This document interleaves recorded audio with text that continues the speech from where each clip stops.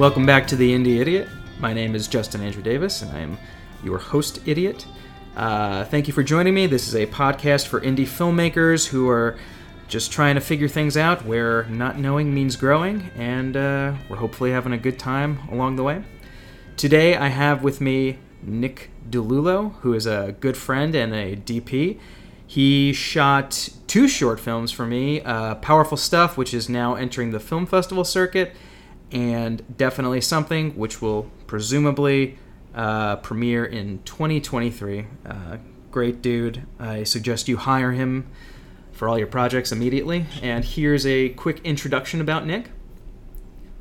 Nick shoots a mix of narrative, documentary, commercial, and music video work. His debut feature film, Exposure 36, premiered on Apple TV and Amazon Prime in 2022. The TV special documentary he shot, Joe Exotic Before He Was King, was played nationally on Investigation Discovery. Several pieces Nick has shot have been selected for film festivals all across the country, including Screamfest, Chain Film Festival, Long Island International Film Expo, Manhattan International Film Festival, and several others. Welcome, Nick. Thanks, Justin. How are you doing? Good, man. Good. So, for today's topic, as you're aware, I want to talk about shot lists and that whole process, because I think it is very, very important to, not only the creative side of the film, but also the sort of pragmatic scheduling for production. It's there's only so much time and only so much money, and you'll drive your AD crazy if you're trying to do too much, as I have before. Shout outs to Brian DiLorenzo and Diana Reese. One of the two. You guys rule. And so I guess let's start sort of very basically. So when you sign on to a project, right? What are a couple of things you need to know in order to do your job? What are some things that kind of, perk your ears or raise red flags? Well, first off, I kind of look at the script, and after I read over the script a few times, I'm kind of asking or trying to figure out how long are we looking at, kind of thing, for this film. And then after that, I'm looking at where are the locations.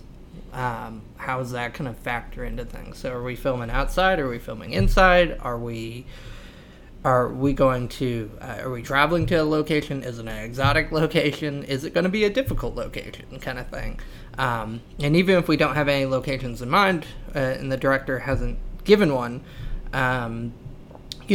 starting that conversation early on, I think, is the best point to start off of, because especially in New York City, having a 4-floor walk-up, or, having to deal with elevator bays or whatnot, or, even from a cinematography point of view, if you're on the 10th floor of a New York City building, you can't put lights outside, kind of thing. And so that's always a thing that I always think about. On top of that, kind of thinking about aesthetic.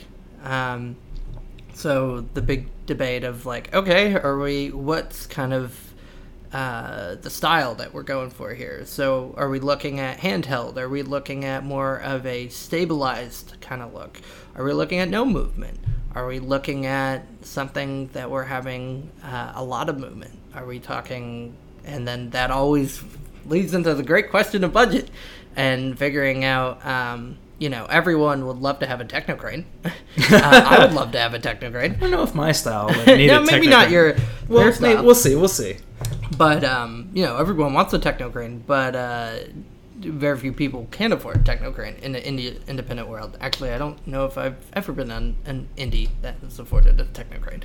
So it's just figuring out kind of that mix of what you want and what's actually achievable is always kind of the thing that we start on before we even get to shot listing.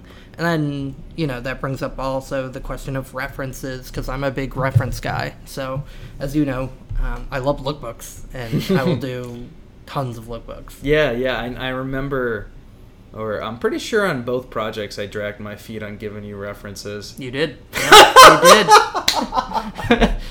You did. But that's not uncommon either, I would say. And I feel like every director is so different with how they approach something. It's like, some people need more time to really think about what they want their film to look like, kind of thing, which I totally get, because it's like, when you're writing it, a lot of the directors I work with are writer-directors like yourself, kind of thing, and so you write it all out and you're working on picturing everything in your head and all that kind of stuff, but it's harder to get that to translate to on screen and explain what you actually want it to be. So I think people need to have that extra time away from the script to actually watch things to be like, yeah, that's kind of what I was envisioning. Mm-hmm. And then they'll go off of something, and then that will lead them to something else, and then they'll eventually get us to the references that I'll normally get sent. Yeah. So I want to come back to location because I think that is, a very important factor for many a reason. But we'll stick with references for right now. I think, at least for me, my sort of focus and expertise lies almost entirely with acting. So I've kind of have directed either out of interest or necessity. Some combination of the two has affected each project that I've directed. And so I think that a lot of times I don't have the language. I can show you maybe some movies that I like, or maybe movies that have similar subject matter or locations. I can kind of do that. But where I get tripped up a little bit is like the vocabulary, the sort of like talking about lenses and filters and types of lights, and I get really lost. I'm just like, all right, this looks cool, but I don't know how to tell you what it is. I don't know how to tell you what it is. I guess how would you have somebody prepare for that conversation with you, or what do you think you need? Like, do you need the director to have a specialized knowledge of lenses or lights or any of that kind of stuff, or what do you need? No, and that's the thing. It's like, I mean, at least what I've found is all directors are different, but many of them aren't going to be able to tell me the exact, okay, this is what I want to be here. I want to be at this point right now, and I want the camera to move over here while also pivoting upwards or something like that. A lot of the times I find on maybe on an indie level, people are still experimenting and figuring out their ways of because that, to me, when I hear that, that means that director knows exactly what they want to do. And they've maybe had more experience kind of stuff and in directing and done this a number of times. So that's how they know exactly how to word it. But in the indie world, when, people are still figuring out kind of their style and what they want and how to explain things, I feel like it's more open. And for me, I'm always open to take explain however you want to me, and I'll try to interpret that in my own way, and then we'll try to build off of there. I think a lot of times on powerful stuff or whatever, you would put up your hands I want to see this frame line kind of thing. Yeah. And I'll have to interpret that okay, that might be on a 50 millimeter lens. Or we're going to have to be this far away with the camera, or we're going to have to be this close with the camera kind of thing. Okay, yeah, that totally makes sense, because in my head, yeah, I can see what I imagine the shot to be, but like I said, I don't know what you need to do to accomplish that. Yeah. But I guess that's your expertise and responsibility. And it's true. It's but there's also directors that I will work with that are super technical too, and I can have a conversation where okay. But a lot of those directors, before I go into it, are also come from a technical background. Of I have one director I've worked with, Jean Velasco Dodge, who started as a DP kind of thing, and so he has a technical background of lenses and cameras, so I can be very specific and technical and be like, I need a 25 millimeter Master Prime kind of thing. If you want to get this, is that what you're really envisioning, or do you need something like a 40 millimeter, or can we be this close? Do you want that distortion kind of thing? And that kind of stuff is different because it's a different conversation than when I would have with a different director, where we're more talking about more generic terms and like style of like where we want it to go.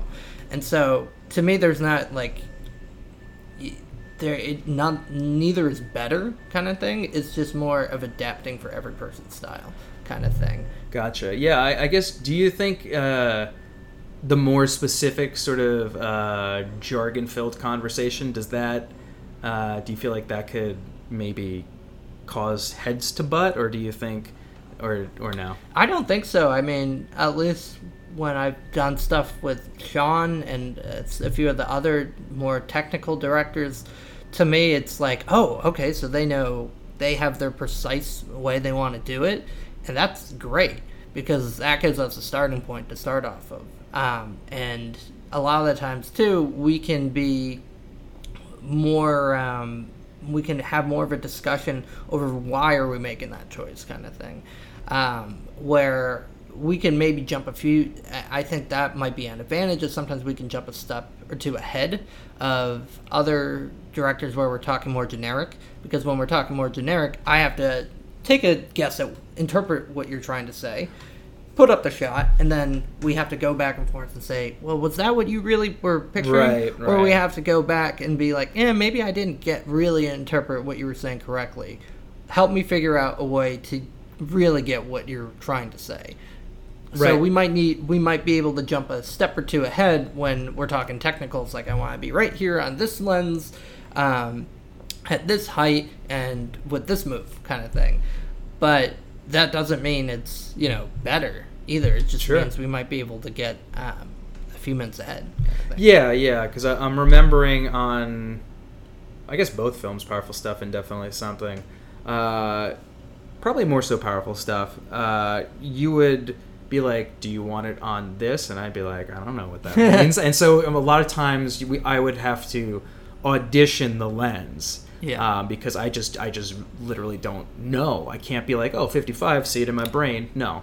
So, I mean, that does add up time. Whether or not that's really going to, kill your day, I don't know. But it does add up. It doesn't. And here's the thing that I got told about this way back, and I think it's super true. As a DP that also is always around sets and all that stuff and has focused all on cameras and lenses, I know what all these different focal lengths are, and I know what it's going to look like. But a director who might only go on set every, if they're doing narrative stuff, maybe every 2 years or every year, that's once a year. It takes a lot of practice to figure out exactly what each lens is. So that's a great point. And it's also, you're not using the same thing on every project. Like, for our projects, we used we did use the same camera package kind of thing on both, and so that's like something you can go off of. But I've done plenty of different films for different directors where the first film we're shooting on one camera and one lens package, and then on the next film we're shooting on a different camera and lens package, so each is going to look different. So it's like, from a director's point of view that is only working on maybe directing 1 or 2 sets a year, or narrative projects, it's like it takes some time to adapt kind of thing to really get used to that and what that actually means. Yeah, I mean, that's a really great point, because especially on this level, it's going to be harder to shoot more frequently, and I mean, it just takes long to get to set, period. Yeah. I guess I'm also coming at it from a writer-director perspective. I mean, if you were working just as a director, I mean, maybe you have greater access to scripts you can jump onto. But, we're talking more so on, like, the indie level. Yeah. People wear multiple hats. It's probably writer-director. And, yeah, I mean, people only have so much time and money, so that's a very good point that you'll probably... It takes time to write. You know Yeah, what it I takes mean? a lot of Like, time to even write. From your point of view, for when you wrote Powerful Stuff, what's the magic number that? How many years did it end up taking to To get to set or to just to be get done? the set? Yeah. To get to set, I think in total I saw the first brainstorm, some document in either my email or Google Drive or whatever. Really bare bones, like beginnings of it was like I think 3 years ago, and so it took a year to finish. So I want to say I had the original idea, kind of did nothing with it for a while, thought about it, maybe scribbled, and then the pandemic hit, and then I really started diving back into it because I had time, and I was like, oh yeah, maybe this can go somewhere. So like 2 years, I mean, maybe like of actual like, okay, this is the project, I'm working on it, maybe a year. But yeah, I mean, that's a year for 15 pages, But and I mean, it's like that for a lot of projects, like that horror film that I did with Mike Pisano, who I work with a lot, kind of thing. That one, I mean, that started like something like pre-pandemic kind of thing, similar situation. So it's like it takes time to get to that point, and over all that time, it's like the amount of times, unless a director is participating in commercials, the likelihood is no, they're not going to be doing on set unless they're producing. But even if they're producing, they're not picking which focal length they're using, right, kind of right, thing. right. Yeah. So it's like it's an adaptive process that I think a lot of people, at least on an indie level, have to like adapt to and figure out what's more comfortable for like the style of how you work. Yeah. I mean, that makes total sense. I mean, when we got to set, I mean, we had a shot list beforehand, and then on set, I think we did. I mean, a lot of it, got chopped to shit because you don't have enough time. But I knew what I wanted to see in most cases, or I think the thing that took up, I mean, obviously switching lenses in and out takes up time for me to see the difference, but I think the thing that took the most time is like blocking. I think that is something you can kind of think about maybe beforehand, but I think a lot of times being there in person with all the people and all the lights really dictates what the movements are going to be. And I guess this is a good time to pivot to locations. So like in general, how often do you get to go to the location beforehand, and then I guess how much time do you and the director spend like being like, all right, we're doing this, and then we're doing that, and then we're doing this? I think it really depends on the project, kind of thing, and it's like, look, Hollywood films all can go on location scouts all the time because they have not unlimited funds, but most of the times their budgets are massive. So they have the ability to be like, okay, everyone, we're booking you for the day. You're all going to the location scout kind of thing. But that's not really possible in an independent world because it's like... Yeah, to pay a day rate just to go location scout? Yeah, I mean, it's not easy. I mean, on maybe higher-end indies, I think I've seen that kind of thing. But it's harder to do that on a regular indie. And even as a DP, I feel like that's like it's the thing where it's like you have a limited amount of funds. I don't know if I personally don't know if I want to get paid on a location scout day and have that money take away from right, and it's time. But that's the thing. It's like it's also like people, directors too. Everyone's has to work, so it's like that tough balance. But that being said, I always try to do a location scout if I can. And I prioritize probably that over anything else because definitely run into issues where it's been, where you haven't done a location scout. Yeah, I mean, even thinking about your film, when we were first talking about different locations Which film? For Powerful Stuff. For Powerful Sorry, Stuff, yeah. didn't clarify. For Powerful Stuff, when we looked at that theater that we were going to film in, it was like, okay, this is going to be a big theater. Like, let's think about how we're going to try to, like, where are people going to be positioned? What's the blocking going to be like a little bit? the other big question is like, okay, what are the limitations of being in this theater? Like, let's think, eventually getting to lighting, like how much power do we have? What is that going to limit us to how we can light? And also, going back to the camera side, how can we move the camera, and where are we moving the camera? Are we going to be limited in the movement? In your second film, when we were in your apartment for Definitely Something, The podcast studio. The podcast studio, Right. yes.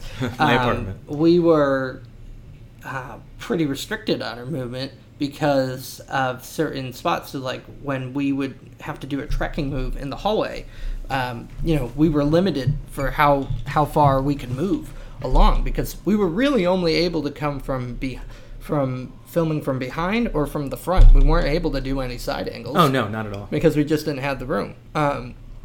And then, with that kind of being said, it's like, with that, it's like, I can't make a location scout, and there's definitely times I can't. I always ask for photos, and we asked for photos. You sent me tons of photos for photos, that. Videos, yeah, ideas of moves. But the issue is, it's like, it's great when you see the photo and video, but you don't realize how small it is until you get in the space. Right, and then you have all this, lights are going to take up space, gear, it's going to take up space, but you got to move that to another room, people. So for everyone's reference, I'm at the top of a 5th floor walk-up, and the living room kitchen combo thing is very narrow. The bedroom is bigger, but the main space is kind of like railroady, and and so it's just like, the walkable path for both me and my co-star and Nick is very small. Very small, especially once you start adding, lighting to kind of thing where it's like you're trying to find a way to put units up so you can light the space, but not get in the way of talent's movements and the camera movement. So that was a tough battle for Tanner, the gaffer, on that one, and I, because it was like, well, we do need this to be lit. Right. We gotta have, with such a narrow space, where are we gonna put these units? And especially for a New York City apartment, the battle you always face is, okay, so you don't want to put a stand down all the time, because if you put a stand down, that's gonna take up room. So you're gonna try to put down maybe a pigeon plate. And I'll try to explain that. Basically putting an apple box and putting the plate on there and able to put a light there and to get spread light that way. And you can fit that on top of a fridge or on a counter. And that takes away a stand, which is great. But it's still like, okay. Well, then that's something you have to crop out, which I remember. Which we did here. We had, when we were doing sort of a backwards tracking shot, we had to make sure we didn't see that light. Yeah, no, 100%. And even from the example of powerful stuff, I know when for that, there was the shot of, I'm sure you'll remember it, where we have that tracking shot of, I think it's gotten split up a little bit, of coming up the staircase in Powerful Stuff. Oh, right. And the issue with that was... when you're racking over my shoulder? Yeah, and just I don't know how much you remember it, but that was a complex move with the location, because we needed to be far away enough for you that we could be over your shoulder, and there was no space. And so we were... Did I have to lean forward, or do you remember? I think so. You had to lean forward. It was also like we saw everything because we had to be on such a wide lens. So I remember going to the gaffer Renzo and being like, well, we're going to somehow have to make this work. And what we ended up having to do was just like accept that, there is going to be some lights in the shot because of the fact that it is an interview space kind of thing. Oh, right. And we made that part of the world. We had to make it part of the world. For people that don't know, Powerful Stuff takes place at a film festival talkback. And so I guess we were fortunate enough that we could just live with that idea. Yeah. Very quickly, at the beginning half and the last half, those lights that are standing, they're there each time? Yes. Okay, cool. Continuity is great. Yeah. But yeah, so I mean, we were fortunate that we could get the shot we wanted and sort of accept that they were part of the world. And those weren't the only lights in. They were. We specifically picked which units were in that shot that would be there if you were at a normal talkback, so that would make sense. But those weren't the lights that were the only lights lighting the scene. There was still Sure. like 75% of the actual lighting was coming from lights outside of frame, but we needed those lights to be there because there's just no other way that the area of the frame would be lit without them being there, kind of thing. So it's just adapting for that. Yeah. So then, but if you don't have time for a location scout, or even if you do, I assume you've already established a shot list beforehand, and then you're going to go there and sort of be like, okay, what is and isn't possible? Yeah, I mean, the thing is, I think the ideal world is to go there and make the shot list together there, kind of thing. Before you go. After you go, kind okay. of thing, or while you're even there. I feel like that's where I've had the most success of like having a shot list. I know that's what Mike and I did for Drifter, and it worked really well. Where we were filming some night exterior stuff outside of in a parking lot kind of thing, and we went. We had some time the morning before, so we went and did a location scout with me, Mike, the executive producer Joe Murphy, and I can't remember. I think it was Tanner, our key grip too, but I think he was filling in for Renzo Tagaff for that day, and we were just like, okay, so these are the shots we want to get now that we're out of space. So how can we make that work with like what we can see, where we have to put gear. Wait, was this scout before the shoot day? It was. Oh, so that's. Yeah. I mean, that's pretty last. You had no shot list before that though? We did have a shot list before that, but when we went there, we were able to condense that shot list. Oh, be like, we can't do this. Yeah. And we also were able to be like, okay, this is where talent is going to be. This is where that light is going to have to be. This is where we can actually put the camera, kind of thing. Okay. Otherwise, we won't be able to see anything, kind of thing. So we will have to adjust on that frame. Because a lot of directors, too, aren't going to be able to think, like, okay, they're not thinking about lighting, and they shouldn't be. They really I most certainly was not. I would hope not. But then they can have these shots and then that they want to do, and then when we go in there, they're not always possible because at the end of the day, it's great to get the shot, but if there's no way to get any lighting in and you can't see the frame, then it's not worth getting the shot anyway. Sure. So, and from on the flip side of that too, from the sound point of view, there's a director, Cara Grace Miller, who I worked with on a mockumentary that we did, and the first location we went to at the location scout, it was an interesting location. It could have worked, but then we kept hearing planes flying overhead, and it was like, well, that's never going to work. Was it very close to an airport? It was, and we looked, I think the producer or someone had looked it up, and it was in a LaGuardia flight path.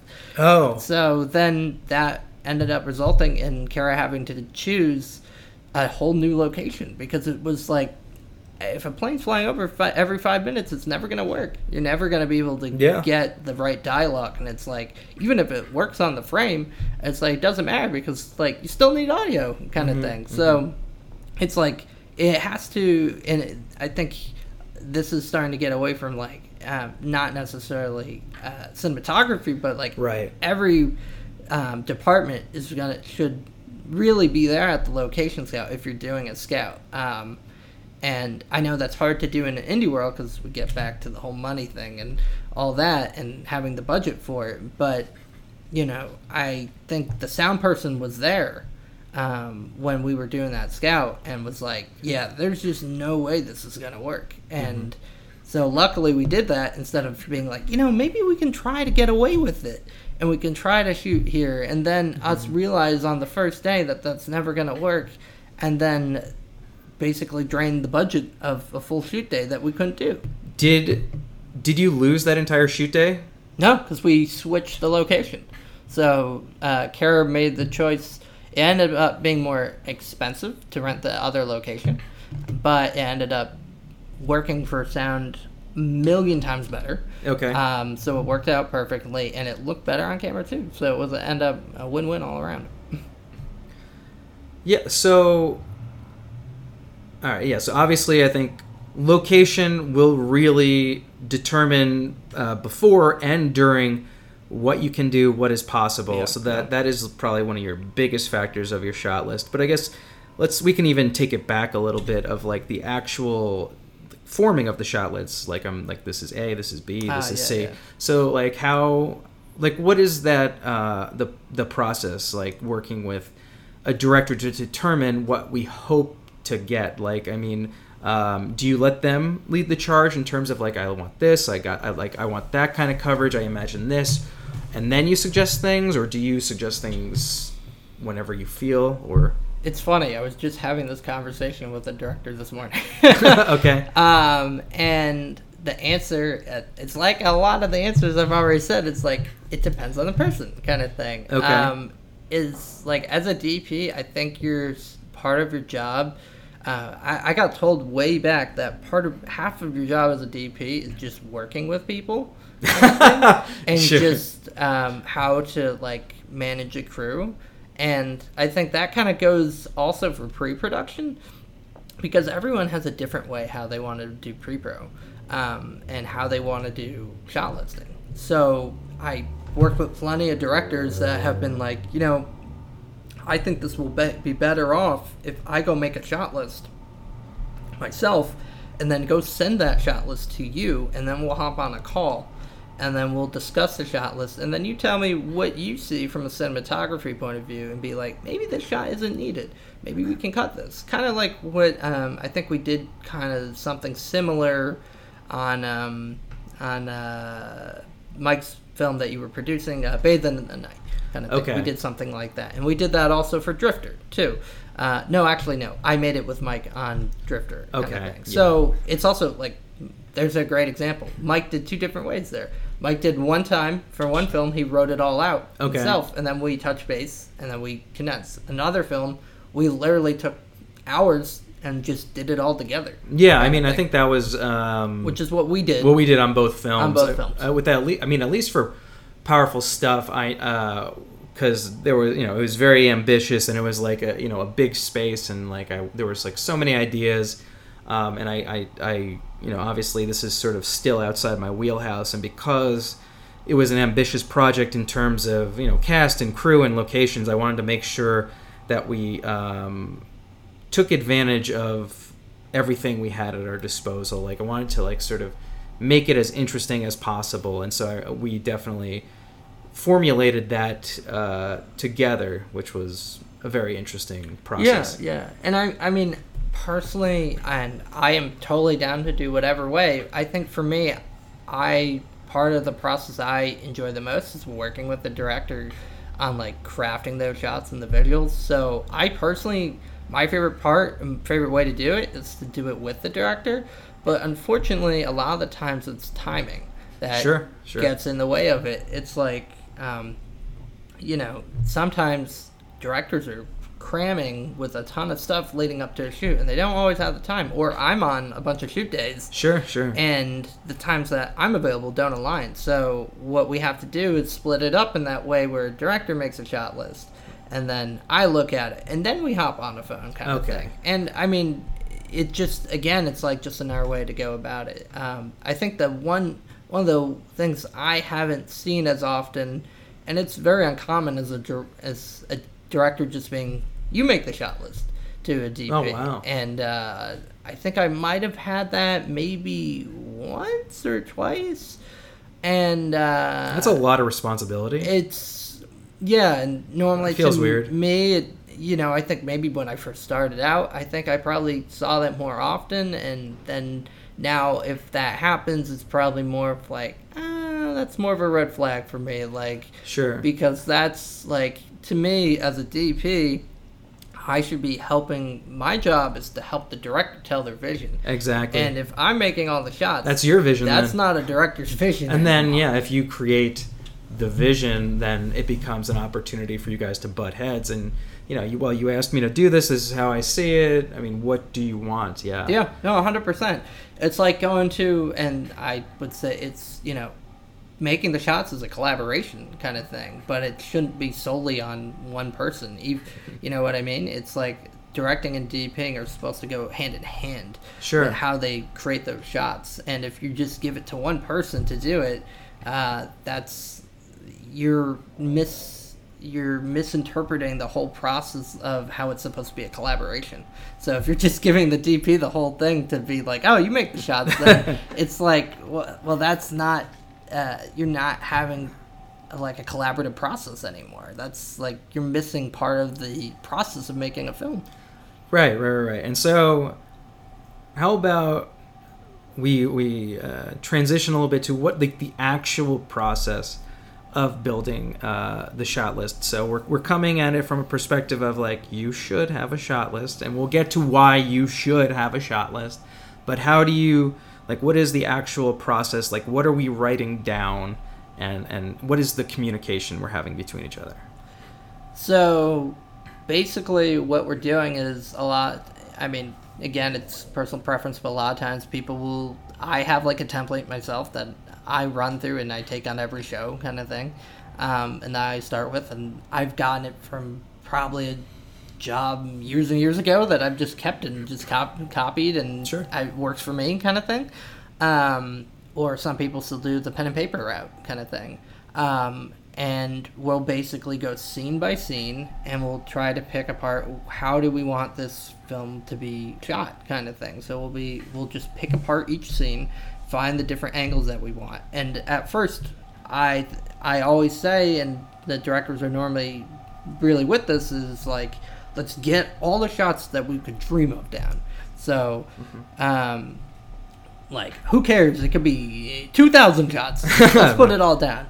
No way in hell are we shooting 2,000 shots. Of course. And everyone knows that. But it's more of a brainstorm process. Just get the wheels turning and just get whatever you can out there, because chances are, 50% of those shots that you're putting down are going to get cut, most of the time more.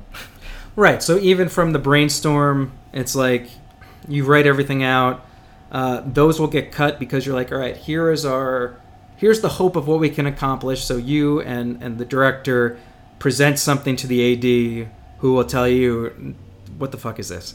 And then even from there, you're going to have to scale back. So it's just like, if you give yourself the biggest brainstorm, you'll have, hopefully at the end of your shoot, shots that you love. And maybe you didn't get all the coverage you wanted, but these are the shots, at least you knew coming into it, you love.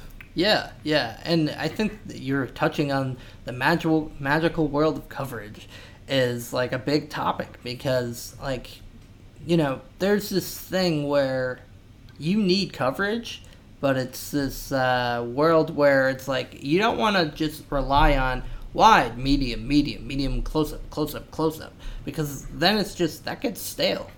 Right, and that that's interesting. So I have a couple of thoughts, but for the actual the shot list, you'll say like, all right, here's a scene, here's what do you want to use, powerful stuff or definitely something as an example? Let's use powerful stuff. Let's use powerful stuff. Okay, so the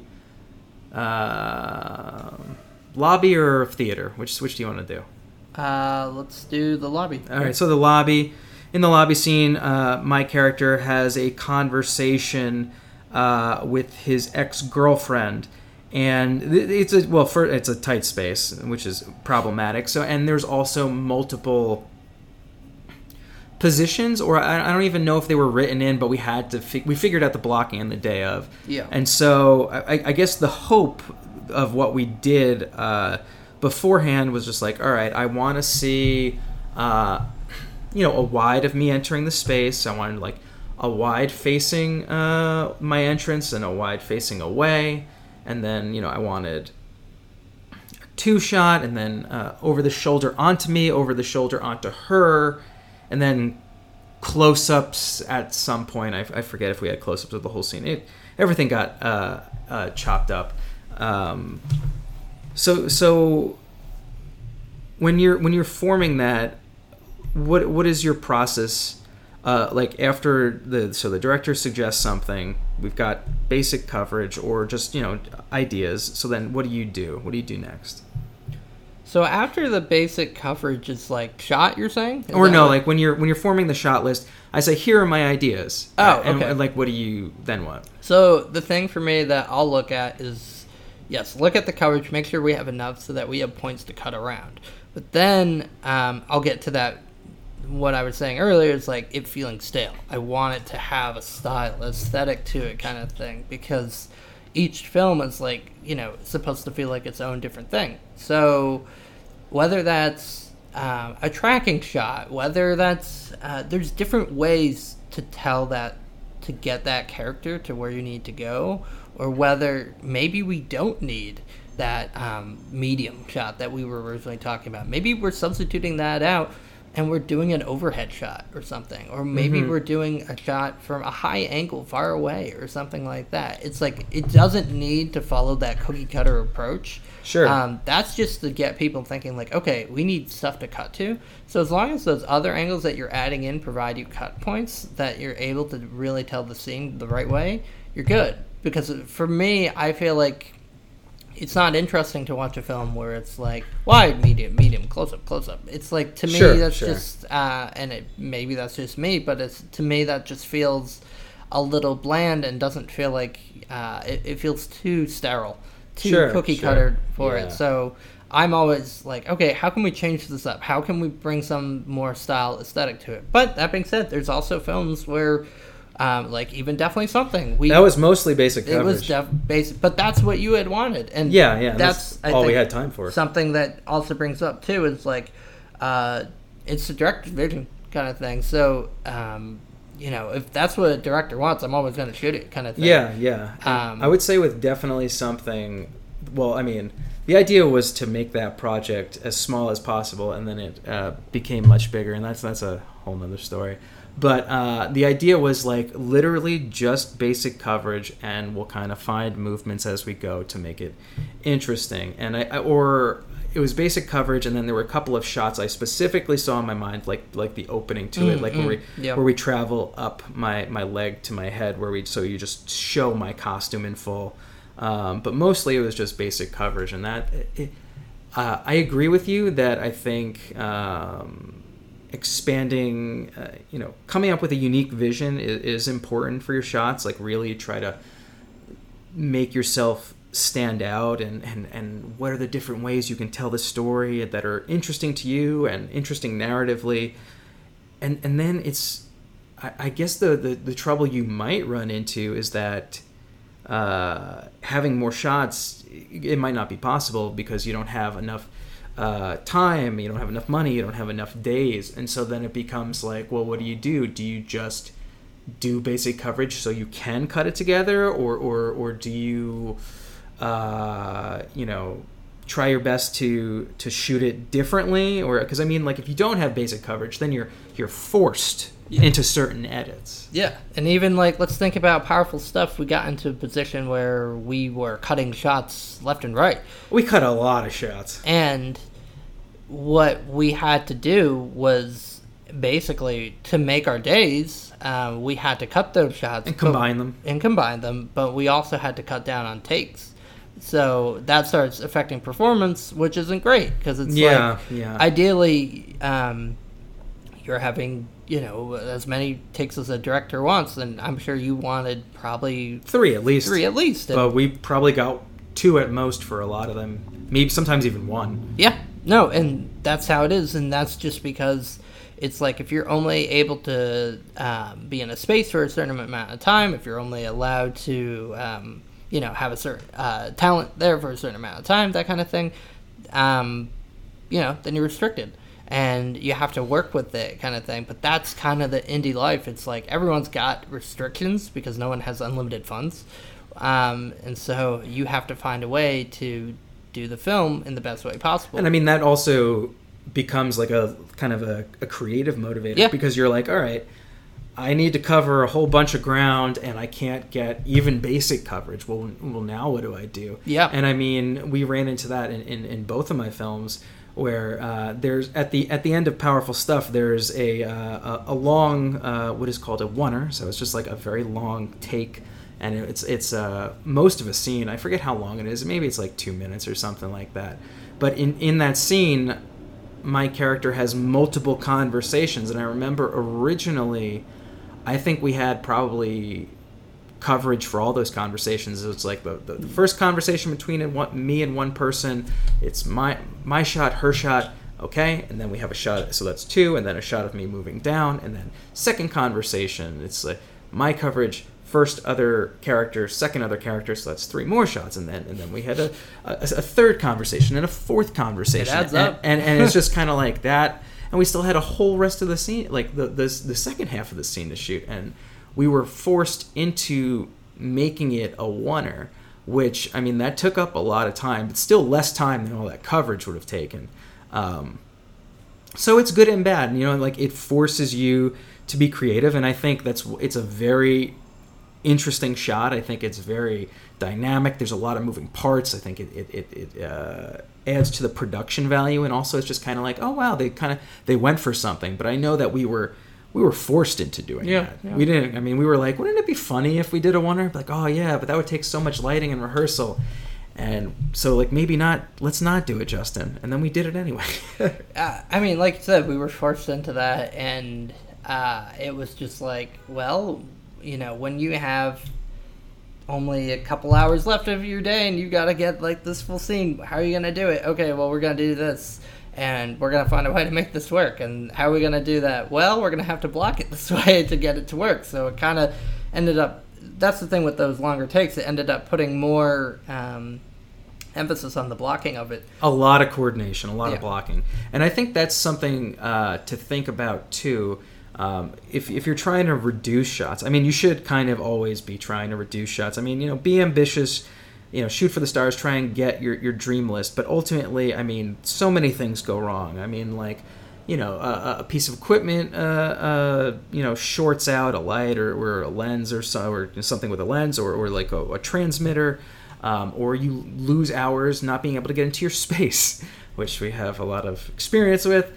And so it just becomes, I think, interesting to think about, how can I achieve this in a reduced, maybe unique way? Because I think the scenes that were forced into, if you want to call it oneers or whatever, those are very dynamically interesting to me, because then it becomes like, well, how do we make the focusing different? It's like, all right, you have someone in the foreground, and then you have a character in the background, and you're racking focus, changing focus, if you don't know what racking means, changing focus between this character in the foreground and that character in the background, and like, how do you cover a lot of ground in in less shots? And I mean, does that become boring? I don't know. I think if the blocking is I think dynamic, I think it can be interesting.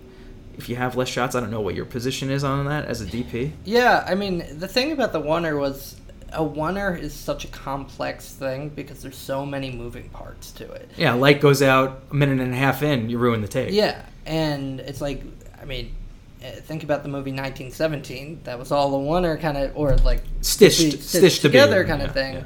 And they'll talk about all the time and think that's on such a bigger scale, but it was like, if something goes wrong mid-take, it's like, all right, that take's over. You got to restart kind of thing. And that's kind of what happens with the oneer, even on an independent level. It's like, all right, so if something goes wrong, someone misses a line or something, we got to completely restart. Or right, because you can't cut. Because like if it was traditional coverage, someone messes a line, they pause, and then they go on with the scene, because you'll have cut points. Yeah, but, here, I mean, that's and the scene. The biggest thing for that is like, shout out Alex Cope for pulling focus on that, because it's like, I remember going up to him and being like, dude, I don't know how this is going to go. I can't give you really, we can rehearse it so you have your rough idea. You can get some focus points kind of things, and we're going to do this, but I know it's not going to be easy because we're doing a full oneer kind of thing, and we didn't have a light ranger or anything to like that marks the focus kind of things to really give you the exact measurements. So it was like he's pulling just off of a monitor with like focus peaking on, or by going off of it and just trying to get it because he's good at his job. And luckily for us, Alex nailed it and is really good. Yeah. You know, that's like, it shows a lot about their skill level when a AC can do that.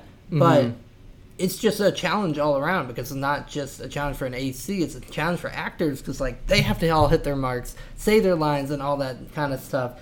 And then at the same time, I remember even on when we did that Wonder on Powerful Stuff, the sound, Sebastian had to be careful because I'm moving backward as I'm operating, and he can't get in the shot. He can't, but he has to get the boom in. So it's like this whole challenge of all departments working at the same time. Right. And I think to a certain degree too, it creates this whole unity where everyone's like, all right, we're up against this challenge. We're going to do it together. Right, we're going to pull it off. We don't have to. a choice. Right. I mean, it's just kind of like, yeah, I mean, it'll save you time because you're doing less shots.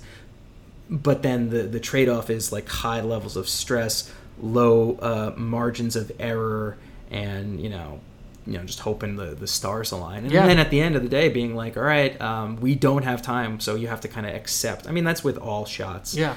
But you're gonna have to more so accept things that aren't maybe as great as you want them. And like, shout out Renzo too for lighting, because like, I don't know how much you remember that, but we had the entire space had to be lit because we saw everything. Right. And funny enough, and Renzo knows this, we've done that. We've had to do wonders now a number of times on different films. Out of necessity or choice? Out of choice and necessity. So we've experienced like, okay, having to light entire spaces. We had to do it on Drifter too, where we saw everything on the first floor of a house, so everything had to be lit. And so that requires a ton of work for the gaffer, in this case Renzo, on both of these scenarios, to get that set up perfect so that everything's lit and that we see everything the way we want to see it, no matter where that camera's going. Kind of right. And so I think it there are benefits to it where it's just like if you don't do basic coverage and you hold it in one shot, I mean you're getting the whole scene, and maybe it can lead to some unique choices and lend itself to vision and dynamic movements. But then, like you said, it just becomes a bunch of problems that everybody needs to fix together. Yeah. And, it's just like, I guess, pick your poison. Yep. But more likely than not, on set, you're going to have to cut things. So I guess I would encourage people to think about how you can combine shots. Like I said, it gets a little dicey because then it forces you into a certain edit. But if you can pull it off, you could maybe have more takes, which will give you better performances, and maybe it'll contribute to your vision. Because like at the end of the day, you don't have enough time. Sure. And let's even think about the fact that we also were, while we were doing all that, we were also trying to battle this thing that we were trying to create all this to happen, but we also needed to get you to the front of the stage. So we need you to hit all these points and do all that blocking, but we needed you to get to the stage in a reasonable period of time because we didn't want the shot to last a crazy amount of time. Because even though the shot is a long take, in the indie short film, you can't have a oneer last for, unless it's the whole short is a oneer or something. Yeah. I mean, you can't have a 5-minute oneer of us going one over here and then now we're going over here. Yeah. So the blocking had to be very, very specific, and also it had to move quickly. And I think given the what the scene was supposed to do and where it was supposed to take place and all that stuff, I think it lended itself to moving sort of at a clip. But then, like you said, that becomes even more added stress where it has to you have to keep the audience engaged the whole time. So it's like, there's so many variables when you do that. It's like you think it'll help, but then there's a bunch of problems to solve. Yeah. I mean, there's a there's a caveat to everything kind of thing. It's like there's a plus and minus to every side. So it's like, you know, we can do all that coverage, but it's going to take more time, or we can do the oneer, and it's probably going to take just about almost the same amount of time. Maybe a little bit less. It saved us, but typically it takes more time. Well, right, and I think it's just like, all right, you can't have the lighting be perfect, and at certain points, just like, all right, this is the blocking, this is what we got. So you might be able to get more takes with a oneer, maybe, who's to say? But I think it can sort of save you and also be interesting creatively. So, you know, consider how you make blocking dynamic. And so we have all of this with like, all right, you know, make your dream list. It's going to get cut down before you get to set. It's going to get cut further down when you get to set. What happens, and have you worked in a way where there was no shot list and you're literally discovering it on the day? Yeah, I mean, I have done that. I think especially, when I was first starting out, I think I saw some of that. And I guess now I'm at... You wouldn't do that? Yeah, I mean, I think I would have to have worked with the director before and be able to to be able to communicate and actually know exactly what we're going to do when we're there, in the sense that they could communicate exactly what they want. But it's still, to me, it's still problematic, because the issue is the shot list is so important in my book, because the shot list is what sets it up for the entire crew. Because that shot list is going to be going to the production designer. The shot list is going to be going to makeup artists, because they need to know what's going to be coming. So if it's a oneer, they need, and like a makeup artist needs to know, okay, this is going to happen the whole time. Maybe there's a makeup change in the middle or something that I need to be aware of, kind of thing. Or production designer needs to know, oh, I'm going to see this entire space. Or Alex, and Alex's sake, in his world, he had to worry about, okay, the focus is going to shift a lot because I'm moving. Renzo had to worry about seeing the entire lighting thing. And I think we had to, I think we have to think about, when we're making shot lists, it's putting that prep in that's going to help you out later on. So, I mean, I think earlier on, some people just didn't want to do a shot list because maybe they thought that it takes away from the experience. But personally, I mean, I can't think of any projects recently where I have not had a shot list. Right, and I think also the sort of romantic idea that you just put forth.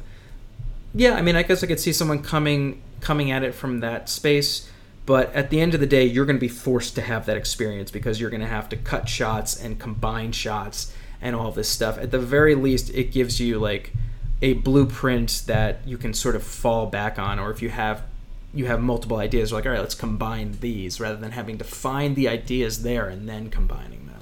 Exactly. And like, there's another director I work with, Mark Kerfin, who you know, and we did I shot a horror short for him that is coming out. And the thing that I remember when we were doing a shot list was, especially for pivotal scenes, it becomes more critical, because it's like, those pivotal scenes, you're probably going to want more takes for it. Mm-hmm. And with that being said, you're probably also going to want more angles a lot of the time. Maybe not. Sometimes you will, sometimes you won't. But at least I know in the film that we had done, there was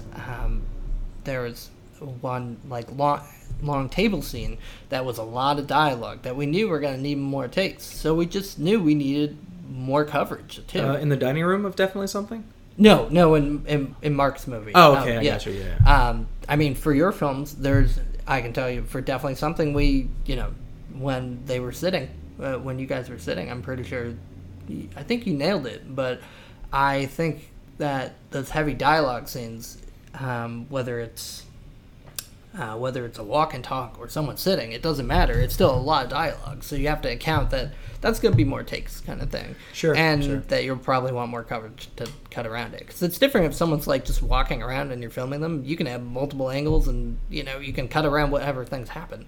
But with dialogue, I feel like you also can't cut everything. Because it's like, then it starts getting choppy kind of thing. And right, or it doesn't make sense, you're missing exposition. But you need enough to make the scene work. Too. Exactly. I mean, there's so many trade-offs. It really gets a lot to balance. And so I guess this is an impossible question to answer, but I'm going to ask it anyway. No, it's nothing crazy. What do you think is a reasonable... we're not going to be super stressed kind of number of shots to aim for in a day? And I mean, I think it's dependent on so many variables, locations, stunts, what kind of moves you want. But I mean, let's give a rough estimate. Yeah. It's funny. We've had that talk probably a lot about a lot of films. And I think I used to give the number that 20 to 25 a day was probably somewhere that I felt comfortable with. And now I will all say, too, let's think about what's also happening in the film. And I am more comfortable with less shots. And I would rather us have 10 really good shots that were like, this is exactly what we want. Then 25 shots that some of them been rushed, where, maybe it's not, the performance isn't exactly how we wanted, or the lighting is not what we wanted. I understand the whole world of coverage and all that stuff, but to me, I would always prioritize quality over quantity.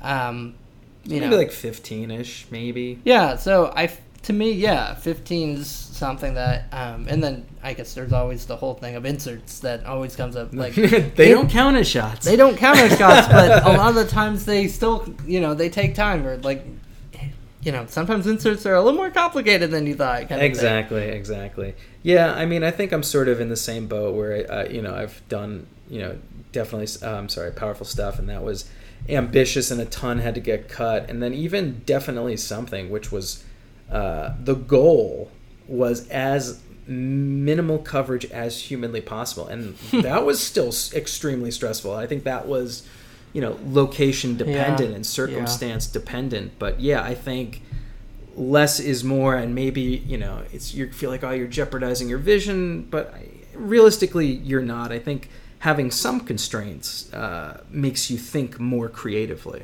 Yeah, I agree, and it's like, at the end of the day, too, it's like, well, what did you picture in your head kind of thing? And every director's different. Maybe you pictured a bunch of shots, but maybe that's not possible on the budget that we have, or the amount of time we're in the location kind of thing. So it becomes this kind of balancing act of like, what's actually possible kind of thing, and making sure that we can get as close as we possibly can, and that we're not compromising, but we're also not, putting us in a position that will hurt us down the line where, okay, so we're going to, we need all these shots for this scene. Well, that's going to take away from the next scene. Oh, sure. But sometimes I think we might have even done that where it's like, we can get away with one angle for this scene kind of thing. Because we don't have time. And we make it work and it becomes a oneer.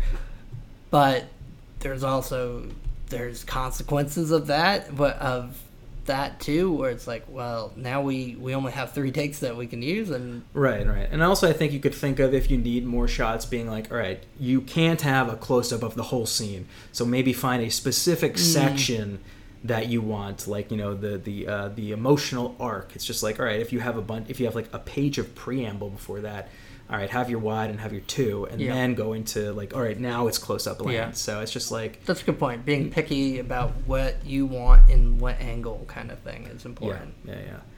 So I guess to wrap up, do you have any words of idiocy, anything, any recommendations to the indie folk? Like, how would you summarize this process for somebody who's just getting started? It's their first shot list. Where do we go?